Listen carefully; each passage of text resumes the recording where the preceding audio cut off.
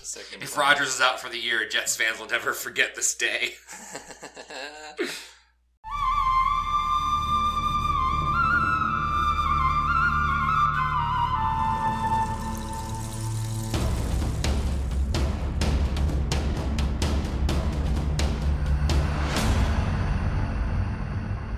Welcome to the Survivor Turning Back Time podcast, the only Survivor podcast that has so many feels. That's such a fucking bummer. What a bummer, dude. I'm your host, Stephen Levine, with my co-host, Jared Sheldon. Jared, you feel like a bummer? Yeah, I feel like shit. We just finished watching it like 5 minutes ago, and I'm so sad. We watched it. I dragged him in here. He was crying. He had to wipe away the tears a little bit. I did get a little teary-eyed. Yeah, it's a very sad episode. Damn. So I kind of set you up for a something before this episode, because we were talking about how, what if we throw a little wrinkle in the game? Yeah, I mean, it is, obviously. Yes. It's not a good wrinkle. No. A couple things. I do think she was the first vote in her tribe anyway. Probably. It could be Hatch, but probably. Secondly, there's only 2 winners left now. Ethan and Hatch. There you go. Two of the first 3 people to go were winners, but one of them under weird circumstances. Yeah. Who of the 2 do you think goes further? Hatch. Okay. Yeah. He's better at the game. That's fair. Ethan made one move so far, which was shut up. Shut up. Let Rupert build shelter. Let Rupert shoot himself in the foot repeatedly over and over and over.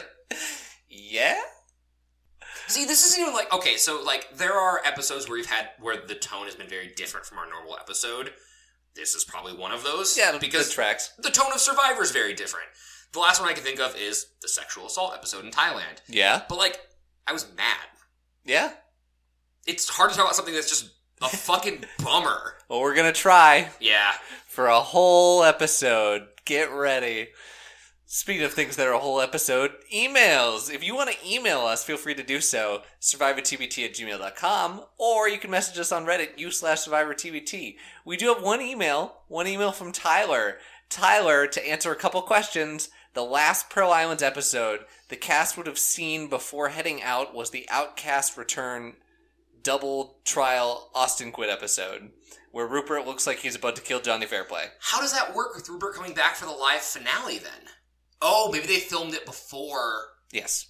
Oh, okay, so they filmed Pearl Islands. So they were done filming... No, wait, so they were done filming All Stars by the time? Yes. Rupert was at the live Pearl Island finale? I believe so. Okay. Wow. That timeline's all fucked up. Everything's fucked up. So Johnny Fairplay making the pitch for All Stars is a moot point because it already happened. Yes. He's just fucking around. Correct. Okay. He would never. Yes, Ethan dated Borneo Jenna, but he also dated Amber. Right. And actually, at this point, at the beginning of his 10-year-long relationship with someone else in the cast. So Steven might have had that in his head. Also, kind of weird here, the guests kind of trash Ethan, who's the guy who used his winnings to start a charity and survive cancer, as a person considered one of the most well-liked players ever. Oh, I mean, yeah, he's well-liked. He's not good at Survivor. That's fair. No, Ethan's a good guy. Yeah, 100%. That's part of the reason he's bad at Survivor. Yeah. And then, do you want to know who Tina's blood versus water person is? Well, it's someone she's related to, right? Yes. Sure? Have we met them? No. God, no. Sure. Blood versus water, the concept is someone we already know and someone we already don't, who is their relative. Got it. Okay. Sure, yeah, why not? Okay. Tina's relative is her daughter. Oh, okay, that's fun. Who we actually briefly see in the episode when they're doing online chats. Right. So it's kind of cool to see that 13-year gap. I will say, for all the premises I've heard of, Blood versus Water is up there. It's up there. You might have to stab your own blood in the back. I do like Blood versus Water. Also, do you know the saying, blood is thicker than water, what that actually means? No, tell me. It is not a pro-family, like, family should stick through everything saying. Mm-hmm. The actual full saying is, the blood of the battlefield is thicker than the water of the womb. Meaning that, like, people you share life experiences with are more important than, specifically in that context, like, war experiences with, probably mean more to you than family that you got because that was your roll of the dice. Sure. Okay. I just think that's funny because it's one of those sayings that's used incorrectly. Got it. So if we're doing a 3-tribe thing, can it be blood versus water versus oil? Is that one of the, like, where you put it in a tube and it all kind of separates? Okay, let's go with this for a second, Steven. Okay. Who's oil? The slimiest of all the competitors. I was also thinking that. We get a tribe of Hatch and Fairplay and 4 other people and just let them go. Could you imagine? I mean, that's essentially the concept of Heroes versus Villain. Yeah. But, like, man. Oh. It'd be pretty wild. Anything else you'd like to talk about before we start the episode? Man, I'm just fucking bummed. Just sad. Everything's sad. Well, I don't know. Do we need like an uplifting thing? Do we need to have like a moment to... Yes. Okay. Let's talk about happy things, Jared. What makes you happy? You said you were going to change clothes and you're still in your work clothes. That's fair. That doesn't make me happy. I just now noticed that we've been together for 3 hours today. Yeah, I'm still in my work clothes and it is 9 p.m. and that's upsetting. So what was the question? I ignored it because I realized you were still in khakis. Well, what happy thing do we want to do? What makes you happy? It shouldn't take me this long to think of something. I'm a little concerned. Well, because now I'm just overwhelmed in sadness. That's fair. I mean, okay, we were at a buddy's house watching football yesterday, doing fantasy football. Sure, that was the thing where you ate the spicy wing. Yeah, correct. Aaron Rodgers hurting his ankle does make me happy. I don't like Aaron Rodgers, but the poodle or the doodle with the ball launcher, that made me happy. That dog was adorable. The dog had a ball launcher that it could put the ball in there itself, but it didn't want to. No. So it would wait for Steven to do it, and then would put its mouth directly in front of the cannon, so it just got hit in the face over and over again, and no thoughts, just vibes. I just want to catch the ball, but it makes it much more fun if you back up. No. Absolutely not. No catch, only obliterate. Now, I have to step in here. You are mocking future Vikings quarterback Aaron Rodgers. Which, actually, the timeline works out pretty well. If he gets injured here and has to go, retire and then unretire, he's going to be a Vikings quarterback. Then I will do Bounty Gate. Kirk Cousins is on his last year. Oh my god, it works out too well. It works out perfect. I don't want this to happen, just to be clear. But it's just a vicious cycle of history repeating itself. The thing is, and we've now slowly devolved into a football podcast, so I'm sorry for everyone listening who doesn't care about football. And I do feel like the overlap of people who care about football and people who care about Survivor, not a big overlap. No, correct. But Favre was likable. Rodgers isn't. But until the crimes. Favre was likable until the crimes. I mean, for anyone, it's usually you're likable until the crimes. Right. Well, there's some people that are likable even without the crimes. So, would you even be able to root for the Vikings that year? Yes, but I wouldn't be happy about it. Okay. Bumper.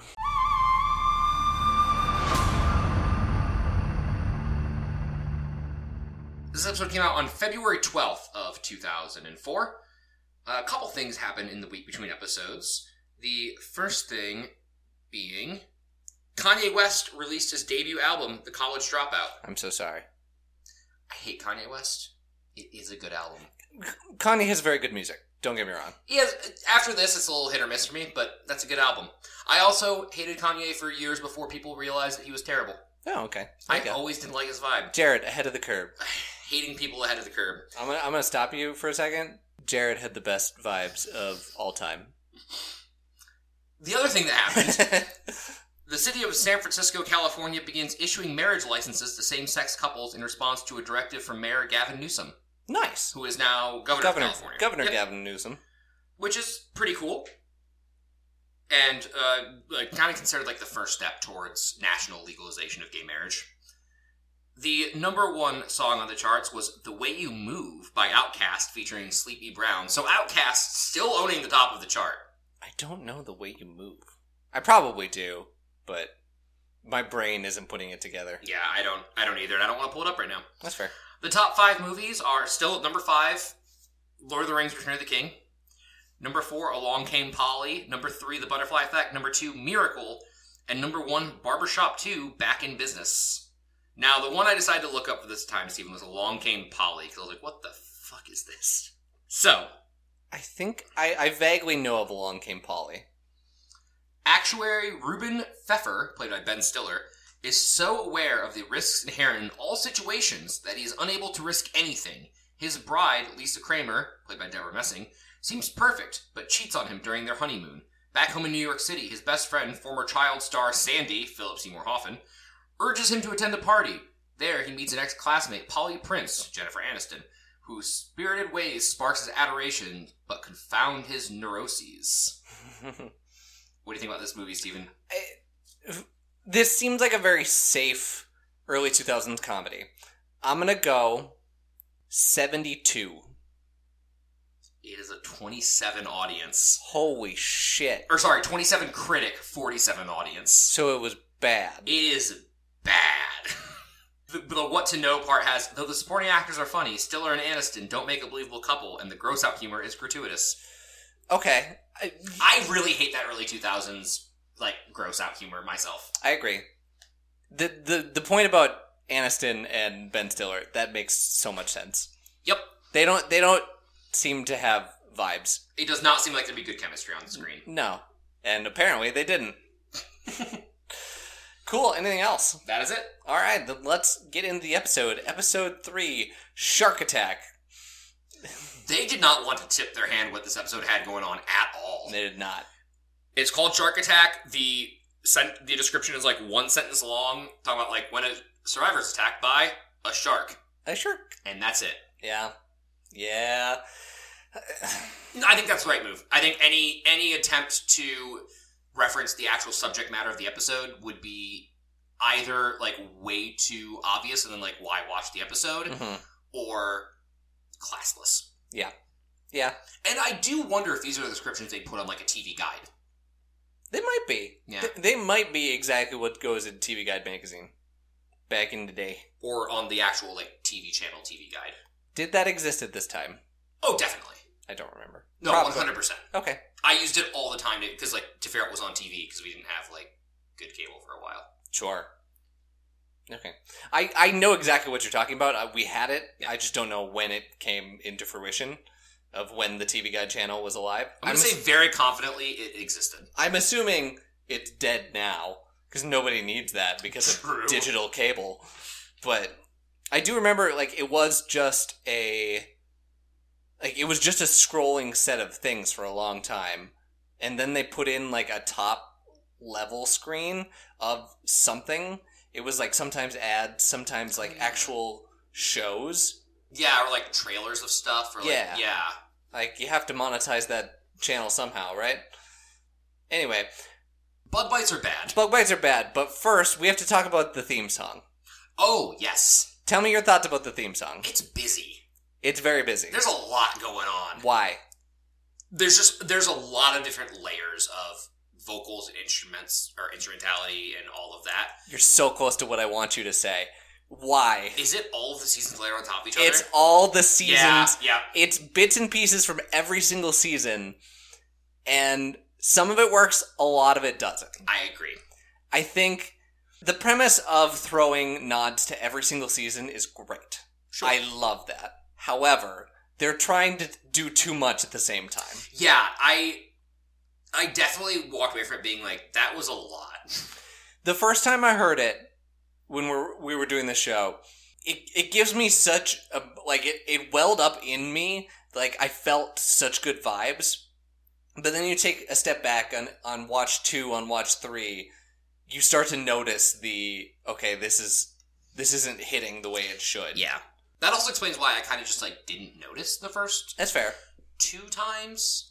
It also might just be that, like, I was getting my notes ready and, like, not paying that close of attention because I know this cast, so I don't have to pay attention to the intro hardly as much. Yeah, they made the, like, yells from the first couple seasons a lot louder just so they could poke through.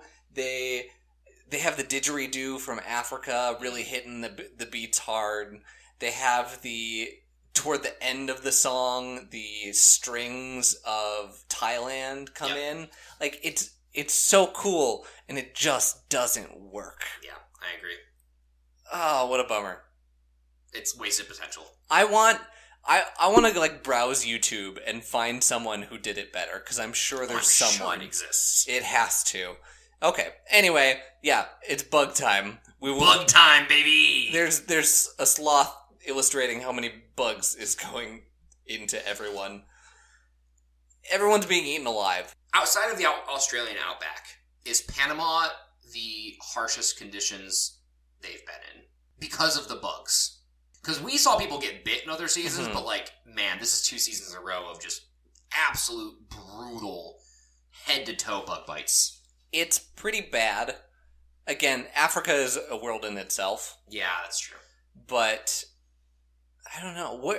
Africa wasn't, like, it was intense, don't get me wrong. Mm-hmm. Surviving out there was intense, but, like, it was more dangerous. Yes. Like, oh no, we can get killed by a lion at any moment, versus constant discomfort and constant, like, nagging bugs and constant rain and all of this. Yeah, I think Panama is, at this point, the worst as far as constant nagging is. Yeah. I think the happy medium between constant nagging and absolute danger, the Amazon. I was going to say, I think it's the Amazon. The Amazon's my favorite environment they've been in so far.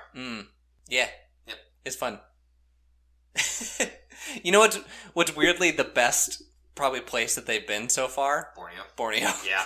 They got it right the first time. They sure did. So yeah, on Mogo Mogo, Lex is being eaten alive. Jenna's being eaten alive. Jenna hates everything. I want to go home. This is the establishment of Jenna's a mess. Yeah. I understand emotionally why Jenna showed up in the first place. Mm-hmm. Logically, it drives me crazy. I understand why she left, and she should have left. Mm-hmm. And clearly, 8 days later, her mother passes away. This was not a rushed decision. Mm-hmm. And so to spend all of that time and come down on the wrong side of it, it sucks, man. This spot could have been somebody else's. It could have. I think the hard thing that she alluded to is that she got worse, and she got worse quickly. Yeah. So this is a process. But they have alternates. They do. You could drop even the day before. And listen, we're human. We made and she knows it was a mistake, and I don't blame her. Mm-hmm. It's just kind of a tragedy because your spot could have gone to somebody else, and I kind of I don't think Jenna is as bad of a winner as you and our listeners do, but now I see why you do. Because that sort of taints her win a little bit in Amazon. That's fair. Because we ranked them before that, I don't feel as much that way. Mm-hmm. But I can see why after years of it percolating in the background, it sort of seeps in that when she faced adversity, she left, even though that's not what happened. Mm-hmm. So it kind of accidentally leaves a mark on her legacy as what I think is a pretty okay winner up to this point. Yeah. It's so tough, and we're going to spend the whole episode talking about how it's the only thing in the episode that matters, really. It's true. Kind of. Yeah, so we'll come back to that, because that's what the whole tail end of the episode is. Other than Kathy kind of I don't know what the fuck is wrong with this girl. Yeah. Yeah. She's like a zombie walking around. Yeah. At Saboga, we have such different vibes than what's expected. Everyone's just vibing. We have maybe nervous energy, maybe guilt is what they say. Yeah, I mean it's also a get your shit together. It is. It's a okay. We've hopefully isolated a problem. We got rid of a problem. Hopefully that brings it all together. We are the best tribe now, right? Right. This tribe's a fucking mess. Tell me more. We'll get to it when we get to the reward challenge, but Rupert, man, what the fuck are you doing? A lot of what Johnny actually complained about in our interview is shining through this episode. Isn't that right? And things I point out in Pearl Islands, though passingly of like, I wonder what happens when Rupert faces adversity, kind of come through in this episode. That is such an interesting point because we have not...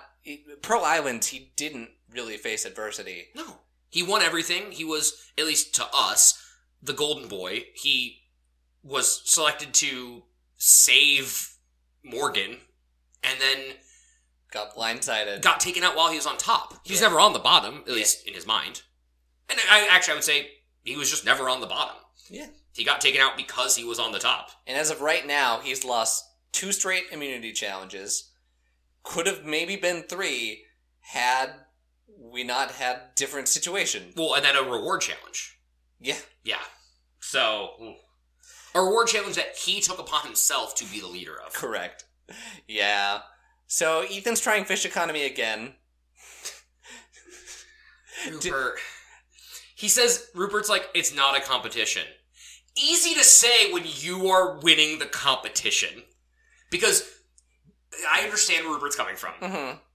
But he's relishing in the fact that Ethan can't catch these fish. Because it's good for him. Correct. You can't get rid of Rupert if nobody else can catch fish. If Ethan can catch fish, you can get rid of Rupert. You shouldn't, and you won't, but you could. So it's really good for him that Ethan cannot figure this out. He has a point, though. And this is probably the one part of the whole episode where I'm like, yeah, Rupert, I think you're in the green here.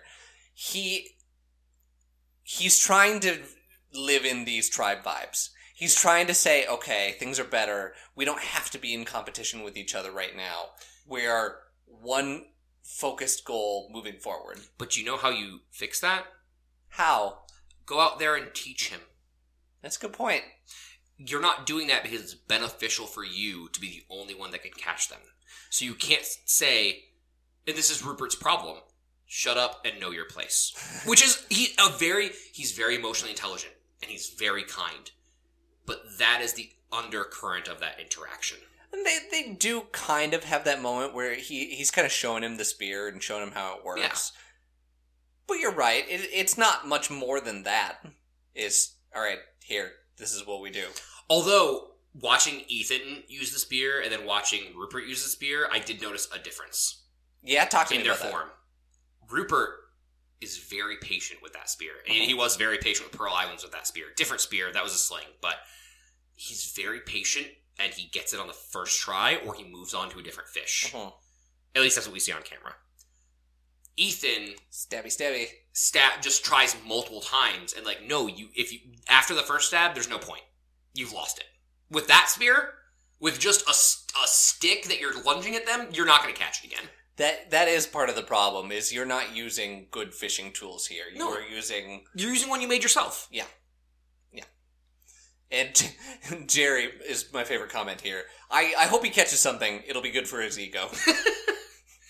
I am really liking Jerry this season. Yeah? I didn't dislike Jerry most of the time in Australia. Yeah, there's just that couple moments where you're like, aw, Jerry. I thought she got a villain edit where she didn't entirely deserve it. She probably had the first, they're pushing this really hard one direction and you can kind of tell. Counterpoint, kind of Jervis. Kind of Jervis, that's a good point. At Mogo Mogo, Hatch is also trying the fish economy, but we have a whole shark adventure. Yeah. So Hatch is out in the ocean. He is searching for fish to stab, and he stumbles upon a shark. And he sees this shark underneath a rock. He's like, oh, I can do something with this. Yeah. So he kind of patiently plots out his course. This is what I'm going to do. And then he grabs the tail. And then we don't know what to do now. Because the shark isn't moving. The shark is stuck there and fighting him. But he doesn't want to let go of that tail because now the shark knows where he is. Right, and that he's keeping the tail pressed against the rock so it can't get out from where it is. Yes. So he's like lunging the spear into the rock area, doing his best, and it's not really working. Like, the fish still has a lot of fight in him. Yeah. And eventually, he, like, tries to adjust, and that's when the shark gets out and bites him in the arm. Yeah. Straight up bites him. And by his telling of it, he's out there for like 30 minutes with this thing on his arm. I think it's probably closer to like 10 or 15 because like you don't got a watch on you. No. And I bet 10 minutes with a shark on your arm feels like 30. I bet it does. I bet that felt like a long, long time. Oh, yeah. Yeah, lots... I can't imagine how... Like, it didn't look like it was too deep, but still... Oh, painful, though. It's razor-sharp teeth into your arm. Yeah, and it bit down again harder. Correct, yeah. It got him, readjusted, got him again. And so he's like, well, I guess I'm just going to swim towards shore, hit it on a rock until it's dead. Okay. Of contestants, when it comes to actually surviving out in the wild, is Hatch the best we've seen? And that's a hard thing to gauge. I think we have the two top people here. Hatch and Rupert? Yes. But Rupert can't make a fire. Correct. Well, maybe Hatch can't either without matches shoved up his ass, I guess. Part of me wants to say, yes, Hatch is one of the best survival experts here. Like, has the theory and goes out and can't do it. We've had the people who have the theory and can't do it. Yeah. Rupert has the can go out and do it, but doesn't necessarily have the theory. No. So that's why I'm going to land on, yes, Hatch is the number one. Yeah, Rupert's just cryptiding all over the place out there. Which is just 1B Rupert. Yeah. Okay. I'm gonna, since we have time in this episode, I was too embarrassed to stop the moment. Someone explain cryptid for me. I love it when you get flustered like this, Steven. Just, let's do it. Let's air out the dirty laundry here. Yeah. A cryptid is a, primarily, like, native folklore being that is basically a shapeshifter. It's another word for, like, a shapeshifter that lives in nature. So, like, if you ever heard, like, if you're on the TikTok side that's, like, Appalachian Mountains and, like, if you hear your name called, you don't answer. And shit like that. I've heard that story before. Or, like, skinwalkers is a type of cryptid. I don't think it's always, now that I'm saying that out loud, I don't think it's always shape changers, but, like, the Mothman is a cryptid. Okay. Like, folklore, horror things, sure. Americana. Gotcha. Yeah. Okay. Fun. We all learned something today, and by we all, I mean Steven learned something today. So, Hatch brings the shark to shore and is very celebratory, gives his whole fishing story, literal fishing story, to everyone, and everyone is just in awe. Colby is like, is it possible to call a gay man a stud? Yes, Colby. That's life. That's your insecurities popping up. It's 2003. Correct. When this was filmed. Sheehan's like, Hatch is a fishing god, and to be fair, that's very impressive. It is very impressive. She also says he has a small penis. Within the same sentence, says he has a small penis. Yeah, it says, like, he's not impressive downstairs, but he makes up for it in other ways. Like, Jesus Christ, Sheehan. But you know what, Rich? You deserve it. Yeah. You're the one walking around with that pants on. Keep his ego in check. Let's be fair here. Normally I'd be like, don't body shame someone, but, like, you know what, Hatch? You just keep walking around naked without anybody's consent. Say whatever you want about him. Mm-hmm. And then while this is happening, or I should say after this is happening, everyone's kind of like talking it over, and Kathy's in the background just like full on going psycho at this shark with the machete. It's so funny. That's the funniest scene I've seen in All Stars so far. It's just, because it's so understated, it's not the focus of what's going on, but Kathy is just, like, she has a machete, but it looks like she's using a club. Like, it is the machete, but she's just fucking going at it, man. It's these background moments that just make me so happy. Oh, yeah. It's unnecessarily happy. Just good stuff. Oh, okay. We get to Saboga. And hey, guess what? Tree Mail, sponsorships are back, baby. Hey, we haven't seen a sponsorship in a little while. Oh, quite a while. There wasn't any in Pearl Islands, I don't think. I don't believe so, no. Except for the car, probably. Correct. Well, yeah, okay. The car is here to stay for a little while. Sure. We haven't done, like, on Jeff's Visa, or, like, we haven't done, like... Brought to you by Target. Or the Coca-Cola fridge. Yeah. But yeah, no, this is... Home Depot threw some money at this. Home Depot threw some money, and boy... early. It's episode 3. Yeah. So, while they're reading this note, it did stick out to me how many different Home Depot catchphrases that they tried to jam in that one note. It's bad. Yeah. It's corporate speak to the max, and Survivor does not fit Survivor. No. It also makes me wonder if this is part of the reason why they were given so few supplies, was like, well, we know we're going to drop this crate day 3, so... That's not a bad idea. It's day 6. Or, sorry, episode 3, yeah, day 6. Day 7? Day 7. Doesn't matter. Yeah, they get 24 hours to build the best shelter they can using all of these tools. I'm assuming because they're taking away the tools once the 24 hours is done. Yes. And we have some good people for this because we have a construction worker. What the fuck are they doing? Just give it to Boston Rob right away. Who needs a challenge? What the...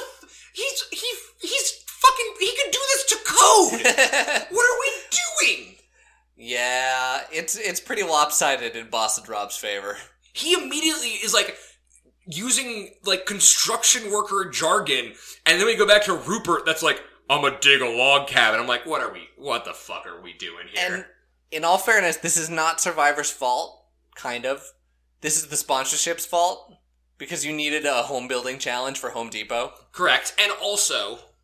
I thought it was weird originally that we were spending so long on this challenge. And then what happens later makes a lot of sense.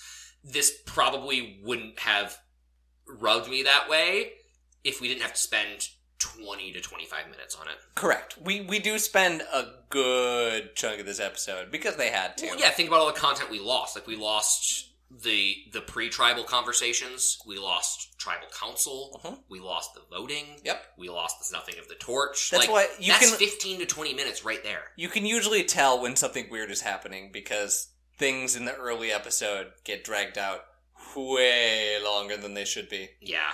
It's paced weirdly because it is. Yeah. Their shooting schedule ended up getting paced weirdly. Yeah. So essentially this challenge is the you people can't work together challenge. Because that's what it is on all 3 tribes. Yeah. It is... Okay, so obviously the other 2 tribes are only allowed to use 4 people. Yes. The 2 people that sat out, what are they not allowed to do? I think, from my understanding, it's just help with shelter. Okay. Like, we saw Kathy making food and... True. Literally feeding people mid-challenge. That's something that gets messy, too. When you're going to do these, like, off, back at your camp challenges, when there's uneven numbers like this, like, that is a benefit. They have so much time that I don't know how much of a benefit it is. Sure. And also, like, can you help them strategize what you're building if you're off to the side? I don't know. Who's to say? I mean, it doesn't matter because... Boston Rob is taking over this challenge for Shapira, and on Mogo Mogo, I mean, I'm sure Hatch would chime in as much as possible because it's Hatch. I disagree. I think Hatch said nothing this entire challenge. I mean, he basically says, like, yeah, I don't want to do this. It's a lot of work. And then also, I think he kind of wants them to fail. That's fair. They don't. But I think he wants them to. I mean, they kind of do. They don't win. Sure, but they were never going to win. I think he also has a great card to get out of this. He has the arm bite. So if anyone's like, Hatch, why aren't you doing this? Look at my arm. I'm bleeding from a shark bite that you got to eat. Also, like, immunity. I'll participate in immunity. Yeah, that makes more sense. So, yeah, Boston Rob takes over. He's like, this is what I do. And that makes so much sense. Oh, there was one thing I wanted to point out before this. Okay. Tom and Sue. We have not seen a lot of that combination yet. Yep. There's so many volatile pairs on this on Saboga. Right? That's the red tribe? Shapira is the red tribe. Damn it. Shapira. I'll get used to the 3-tribe thing eventually. Yeah. There's so many volatile pairs on Shapira. You have, I mean, first of all, Boston Rob and Amber being a showmance is volatile in, like, by nature. That's fair. Boston Rob and Alicia constantly being combative. Boston Rob and anyone. Boston Rob and Rob, like, not quite clicking or getting along, it seems. Sue and Big Tom And, like, who knows what else? Like, we haven't even seen Sue and Amazon Rob interact yet. Yeah. So, There's a lot... It's so much good, interesting dynamic in this show, and especially on that tribe. Yeah. That tribe's the messy tribe, and I'm here for it. Yeah. Yeah, so Boston Rob, like, takes over. He's like, this is what I do. Rob Cesternino gets delegated to the rock garden, and it's really funny, the whole conversation. It's so funny. Because it's him and Alicia is not having any of it, because she's watching, and she's like, he's using every excuse in the book to not do things. We have two separate people, Alicia and Boston Rob, in confessionals saying that Rob Cesternino is just not trying this challenge. Like, Boston Rob says something like he's always on a coffee break. Like, I mean, that's the difference between him and Boston Rob, is they're so different gameplay-wise. Correct. They're both a little volatile, but in such different ways. And Rob, in his Survivor game, at this point in his life, still has some, like, fragile masculinity. Amazon Rob. Okay. Of, like, he says to Alicia, he's like, this is how my Survivor game goes. Like, I don't get to play with the boys. I don't get to play with the big boys. The big boys. Yeah. Yeah. He felt shunned by the men in Amazon, and so he took them out one by one. Uh-huh. Mostly. But yeah, that's... He found his, like, oddballs in, like, Matt and Butch and worked with them. Yep. But, for the most part, stuck with the women. And it seems like that might be his strategy on this tribe, too. Wouldn't be a bad strategy. So, that happens. Might not be a bad strategy. He can't get Amber to work with him because Boston Rob. And I don't think Sue and Alicia are the most reliable of Alliance members. I do also have to mention the faces he was making when Alicia was telling him to do things. Well, so she just funny. cuts right through the shit. Yeah. He's like making excuses and she's like, no, you're gonna go. You're gonna go do it. And he's like, oh, okay, I'm gonna go. He's so stunned that someone would, like, say that. It's really funny. It's good. And Amber is down bad. That's the other thing you forgot. Yeah. Amber has that confessional of, like, it's getting easier and easier to flirt with Boston Rob, huh? I thought I was just flirting with him for the game, but he was building that house real good. At first I was like, Boston Rob as a joke. I don't think it's a joke anymore. Yeah, that's fair. At Saboga, Rupert's building the shelter. I want to build it down into the sand. And Jerry's like, that's dumb. Don't do that. And Jerry's right. Jerry's correct. As we see later in the episode, that's a bad idea. Rupert's Achilles heel that we didn't see a lot in Pearl Islands, but we're seeing more now, is his inability to listen to people around him. My way or the highway, baby. Yeah. Yeah. And that works when your way is a good way, and your tribe is willing to do that. But your way this time was a bad way. It was a bad way. Yeah, and no one wants to step up and tell him he's wrong. Well, Jerry does. Jerry does. Jerry tells him he's wrong. And Ethan would be stupid too. Correct. Oh no, and he talks about it. He's like, I'm gonna let this play out because why would I stop this? Yeah. I'm in the hot seat. I need to not be in the hot seat. Anyone but me. Anyone but me. He learned from Sandra. Yeah. Well, this is almost the Johnny Fairplay method. That's true. Except he didn't instigate it. He just let it happen. Yes. He knows that he's in the spot. Oh, here's these two people fighting. Perfect. The Johnny Fairplay method would have been to have Jerry come to him and be like, hey, this isn't really, I don't think this is a good idea. And to then yell at Rupert, hey, Rupert, she doesn't think it's a good idea. Jerry thinks this is a bad idea. You should say something. Yeah. On Mogo Mogo, Colby and Lex are building. Sheehan and Jenna are helping. I'm sure they helped more than was let on. Hatch is an unreliable narrator with shit like this. Correct. Absolutely. And really what this section is emphasizing that Jenna's out of it. Jenna's not playing this game anymore. Yeah. I'm just like, Jenna, don't do this. I want you to be more than this one thing. And that's at this point in the episode. And I was wrong. And she made the right choice. Yeah. She just made the wrong choice first by coming onto the show in the first place. Correct. Yeah. So, Saboga's working at night because the decision that they made was a bad decision. Yeah! They dig to the point, try to dig 3 feet down, and there's a tree trunk at the bottom of that. What a bummer. One, that you made a bad decision to dig down. Two, it's compiling on itself exponentially because now there's this thing that you cannot move. You don't have the time or the tools to get rid of it. Correct. So you're fucked. You gotta just leave it. Such a bad design. Such a bad design. Makes me happy. Yeah. Drama. Someone has to lose.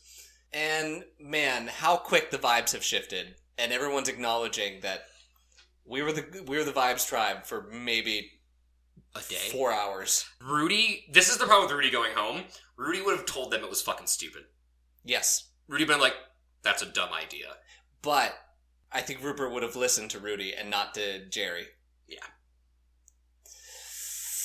I wonder why. I'm gonna let you read between the lines on that one.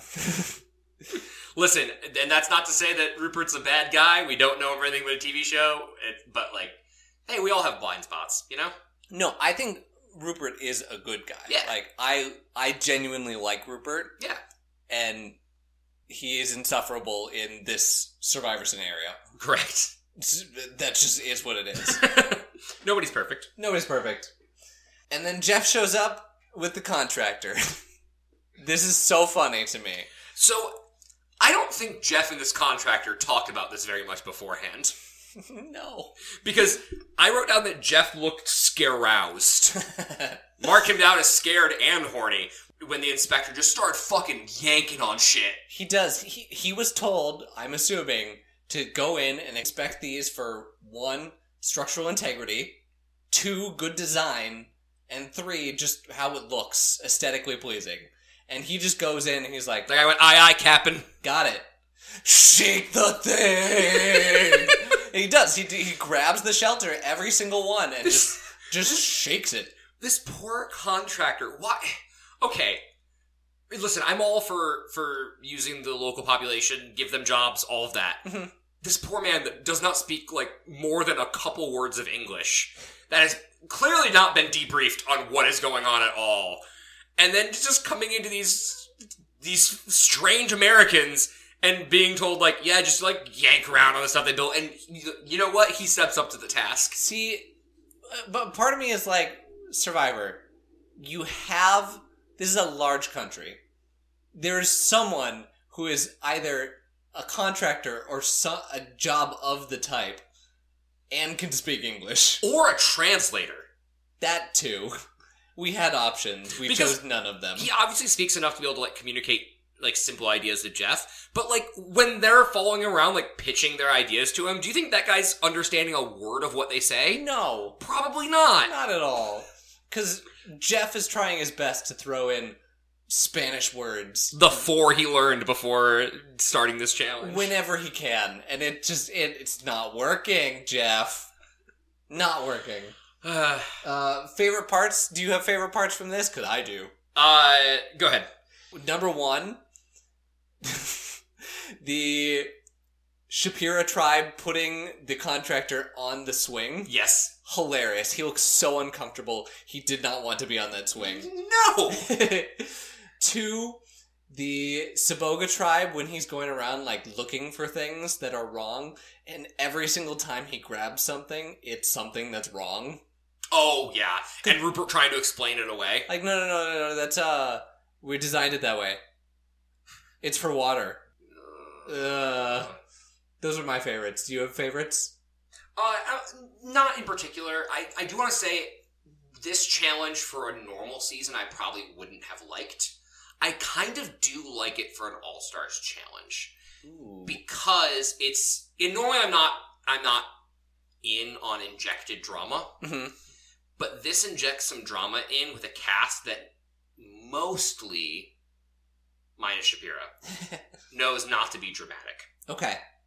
And forces mistakes.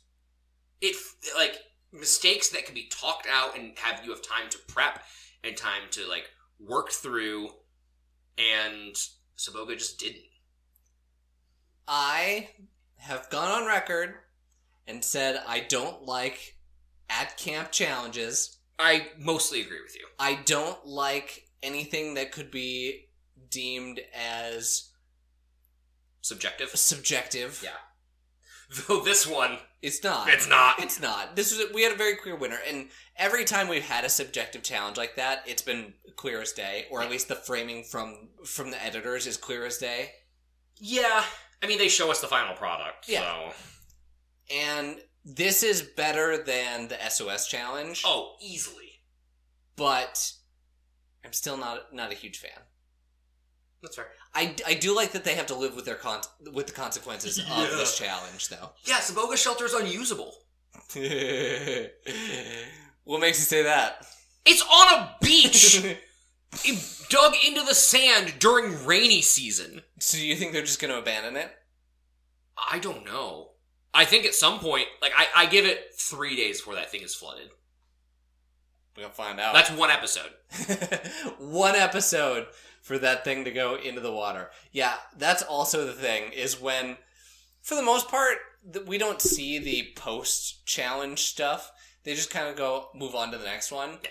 But we have to see Saboga's because it's so important. Yeah. Because they walk away, not very far, apparently. Because they walk away and they're like trying to talk without using language very much because they can't communicate all that well together. Right. And the contractor very much goes in hard because he's like, that's a bad idea. Like, no, it's dangerous. The water is going to go in there. It's going to flood. It's going to be terrible. Yeah. And Saboga tribe is sitting over in their shelter. Watching him communicate that with hand gestures and being like, he doesn't like it. He hates it. He hates it so much. Oh, God. Well, we didn't win this one, did we? And everyone, including Jerry, is like, it's not your fault, Rupert. And I'm like, yes, it is! It's very much his fault. And he knows it. Yeah, and they know it. We don't need to pile on. Yeah. We get it. No, I agree. Yeah. So... Also, something I learned for when you're inevitably on Survivor, Steven. Mm-hmm. Wear heavy, thick clothes. Correct. You can take off layers, but when it gets cold, you're just in a tank top and you're sad. Correct. Which is why I think Pearl Islands is a little devious that you just got thrown in with what you're wearing. Yeah. Because that could be real bad. They did it during the dry season, though. That's fair. But still, not great. It's going to be cold. Close. Yeah. Anyway, Shapiro wins. Mogo Mogo gets second. Mogo Mogo thinks it's them on the drop because their beaches are close enough. Yeah. And it's really funny when they go, yes, yes, no, not us. Because, right, the drop master, as we've seen in other seasons, has to give it some time for it to float down to where they need it to. It's a hard job. It's a hard job. That's a lot of math. Or just eyeing it and eyeing it real good. Gut math. Gut math. Yeah, we love gut math. So Shapiro wins. They get tarp, they get pillows, and they get wine, baby. And they get drunk so fast. Yeah. They haven't had any food. They haven't had food. They don't really drink a lot of water. Shit would hit hard. And they might be drinking water by now. I mean, they are drinking water. More water. Because they're not dying. Right. Yeah, that's something we didn't talk about. The turnaround in, like, their health and mood from after they got Flint, night and day. Yes. It's such a big deal. I agree. I hope Survivor learned a lesson from that. Why? Because watching people just waste away and be nothing is not fun. Yeah. Why would Survivor learn things, Jared? People starving, that's fine. Like, that's okay. That's part, gather food, that's part of the game. I will take that completely out of context. Sure, yeah. The clock is so much shorter on dehydration. Yes, correct. And the consequences are so much more severe. Yes. While everyone's drunk, Thomas, hilarious, again, being drunk. It's just his nature. Being funny and drunk, not being drunk. Boston Rob is having a little, she thinks she's playing me. I think I'm playing her. There can only be one winner. But also, they're flirting. Yeah. They're very much flirting. There's a lot of other targets to get rid of first. Uh-huh. And then the storms hit. Yikes. The storm hits, and... Their shelter gets an immediate test. Yeah, here's your test, and Mogo Mogo's doesn't hold up, I mean, I'm sure Saboga's doesn't hold up. We don't even see theirs. We don't even see it. Because it's not the point. Because this is about how miserable Jenna is. Yeah. And she kind of of think they could have used a little bit of that extra time of not having tribal council to show us how all 3 shelters held up, but nah. Because right away in the morning, Jenna's like, guys, bring it in. I think I quit. I think I'm out. I can't do this. My mom's at home, ill. I need to go home. Which is weird that we also have the formalities of going to to the immunity challenge to then do this over again. I don't know if she was like, I need to leave right this second. I think she would have. Yes. Whether it was the show, whether no. It was, at this point, I'm going to push back against this and say the show would not let her do that. Really? Because they handle this really well. And there's a difference between I need to go right now because I don't feel well versus I need to go right now because I'm having intuition that my mom is dying right now. Mm-hmm. And I think the only reason that we had to wait until the immunity challenge is because we needed to do it in open forum. Oh, okay. Otherwise, they would have been just like, yeah, go home. She did seem very sure of herself when she was at that point. Yes. But, then again, we don't know the logistics of the island. It could be that challenge, like, they were leaving for challenge 30 minutes later, and it's like, hey, that's on the way anyway. Like, who knows? Yeah. I may be giving the show too much credit in that. I am genuinely impressed with the way they handle this, and the lowest of hanging fruit of compassion is my mother is actively dying of cancer. Yeah. You would have to be a monster to not be able to have some understanding there. But they grabbed the low-hanging fruit, so good for them. So, before we get to that, I just want 2 notes from Kathy here. Kathy, always one with words. 1, she says she should not be here, which is like, yes, you're correct, Kathy. And she says it in a confessional. Yeah. And she's like, they're sitting in their mortality, and it's real. She's, like, hugging her and, like, getting moments with her, which is great. And then, not in a confessional, she says something along the lines of, like, this environment right now, and, like, this negativity, it's becoming a bit of a cancer. That's eating away at all of us. Dude. Come on, read the fucking room, Kathy. That's fucked up. And again, I'm sure it was, like, not intended to be that way. No, of course not. It's probably a turn of phrase that she uses often, but Jesus. My God. Oh my God. Not great. So yeah, we go to the immunity challenge. There is no immunity challenge. Jeff's going down the line, because I'm sure he was given word that this was probably going to happen. Yeah. Because he goes, alright, Sabogo, what's good? Mogo, how you feeling? You having good times? I don't really understand. Jenna? Yeah. Jenna, what's up with you? What's up with Jenna? I don't really understand why he gets everyone's opinions on this. Their opinions, I mean, they don't really matter, the other contestants.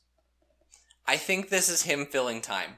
Maybe. I think this is him knowing, or being ordered to, okay, we need as much reaction shots, or we need a reaction from every single person, and we can cut down from there.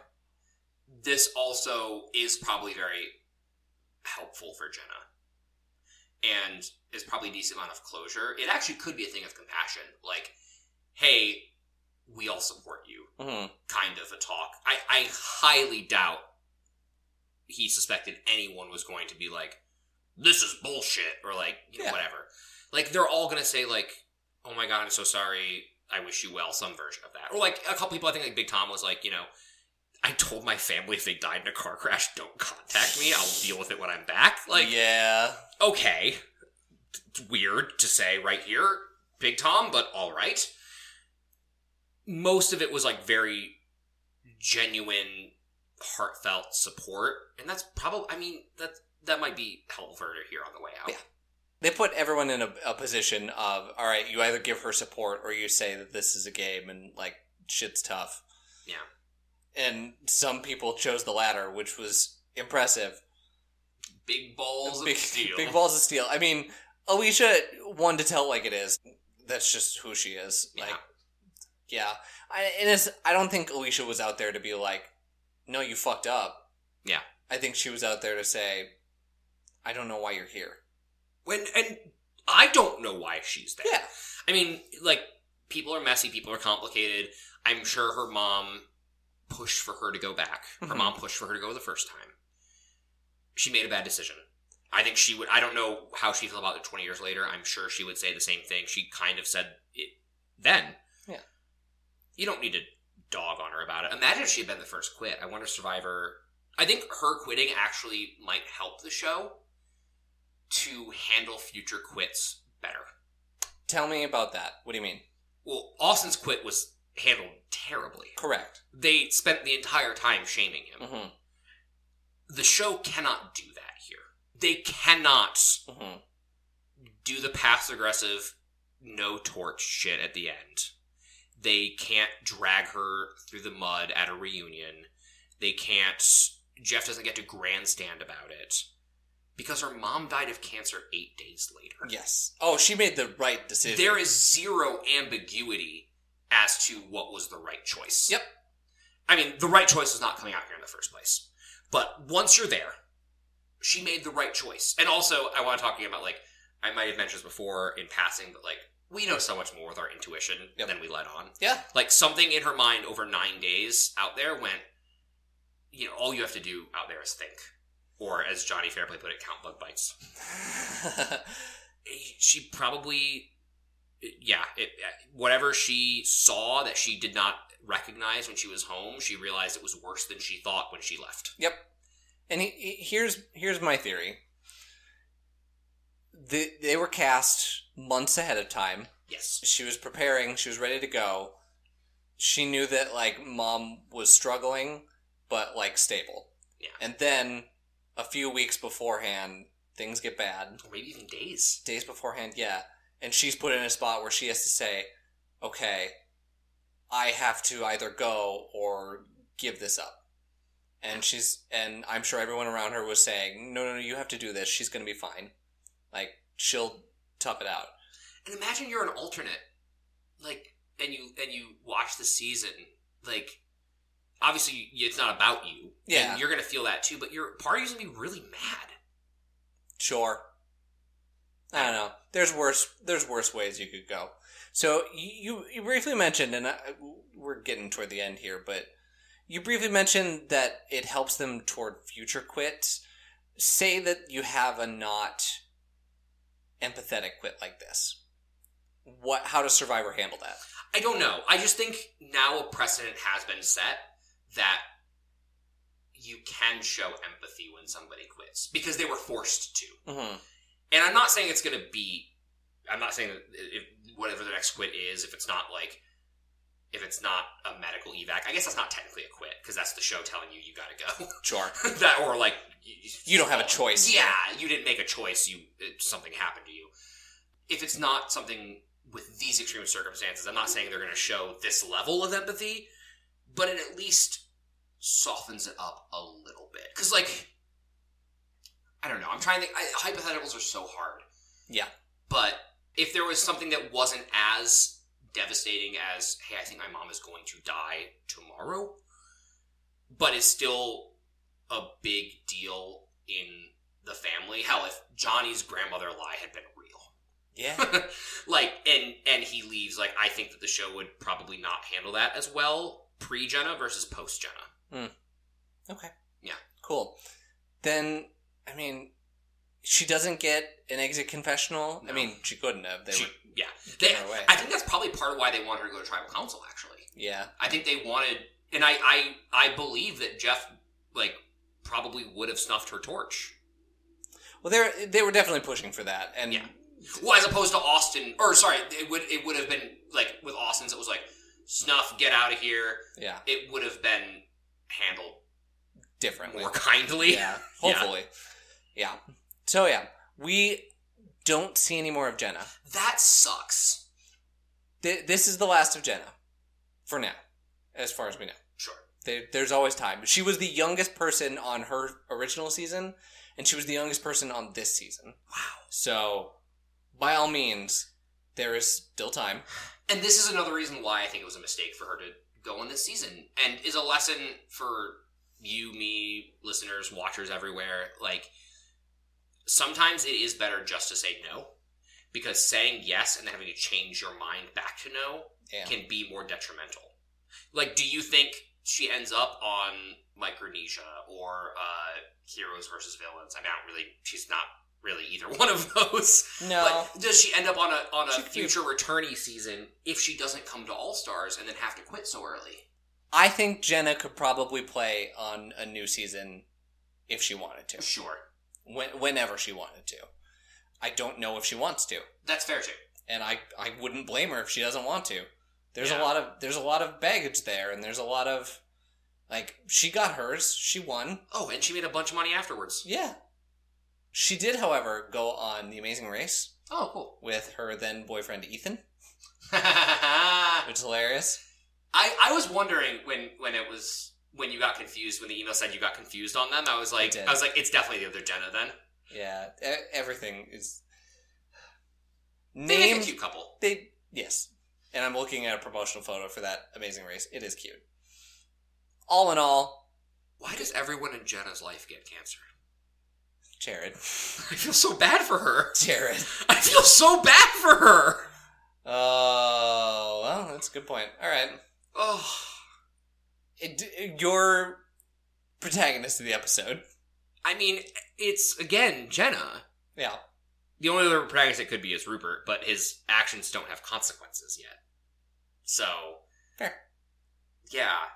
I mean, it's interesting, because we didn't talk about protagonists of the first episode, because we had two guests, and it's a very rapid fire, all over the place environment. Shit. I don't know if there was one in the first episode, because it's a first episode. If there was one, it's actually probably Ethan from the first episode.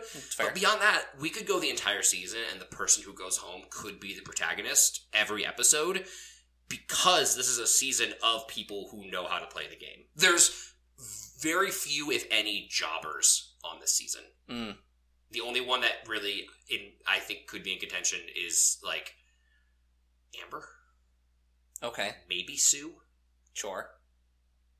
I'm trying to think of who's on the... I don't think... Sue's too outspoken for that, I think.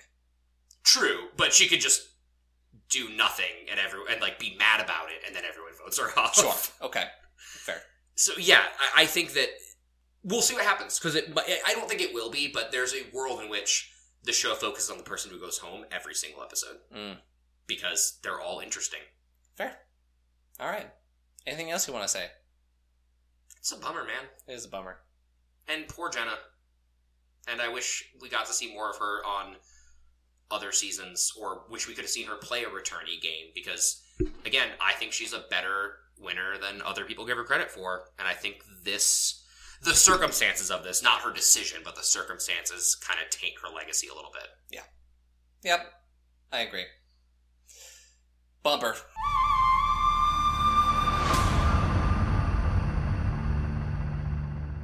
Well, that'll do it for this episode of the Survivor Turning Back Time podcast. Thank you for joining us. Thank you for getting through this sad vibes. Sad vibes all around. Yeah. Yeah. Anything you'd like to promote, Jared? Did you just reboot? Yeah. That was me pushing the laundry buttons. Beep, beep, beep. Boop, boop, boop. You can factory reset. I have some hot sauce for you that'll make it happen. God. No. I'm going to promote Trusting Your Gut. Because I also didn't talk about it, because we've talked a lot about this episode, but it also takes a lot of strength for Jenna to do what she did, to trust her gut and go, no, something's not right, and I need to go home. That's a very brave decision. Yeah. And there's a world in which her mom had hung on another year, and tabloids ran her through the mud for it. Yeah. So, yeah, trust your gut. Can I get really real for a hot second? Sure. My grandfather, both my grandfathers died of cancer. The first one to die of cancer, I was in 11th grade. So I was, like, pretty much an adult. he had been fighting cancer for a long, long time, and he was living in, like, they moved him to a specialty unit in the nursing home, like, pretty close to my high school. To essentially, it was hospice. Yeah. He was done. We were just waiting. And I was very busy in high school, so I did a lot of things. And I was rehearsing for I think it was called Madrigal Dinner. It was essentially like a medieval times dinner. Okay. And we were rehearsing, and I put my phone down, and I saw that my dad called me. I was like, I'll get to it. It's fine. Sure. Calls. I didn't see the extra calls. And it was until the point that he came through the door. It's like, you need to go. Like, we need to go right now. And I missed seeing my grandfather by like 7 minutes. So,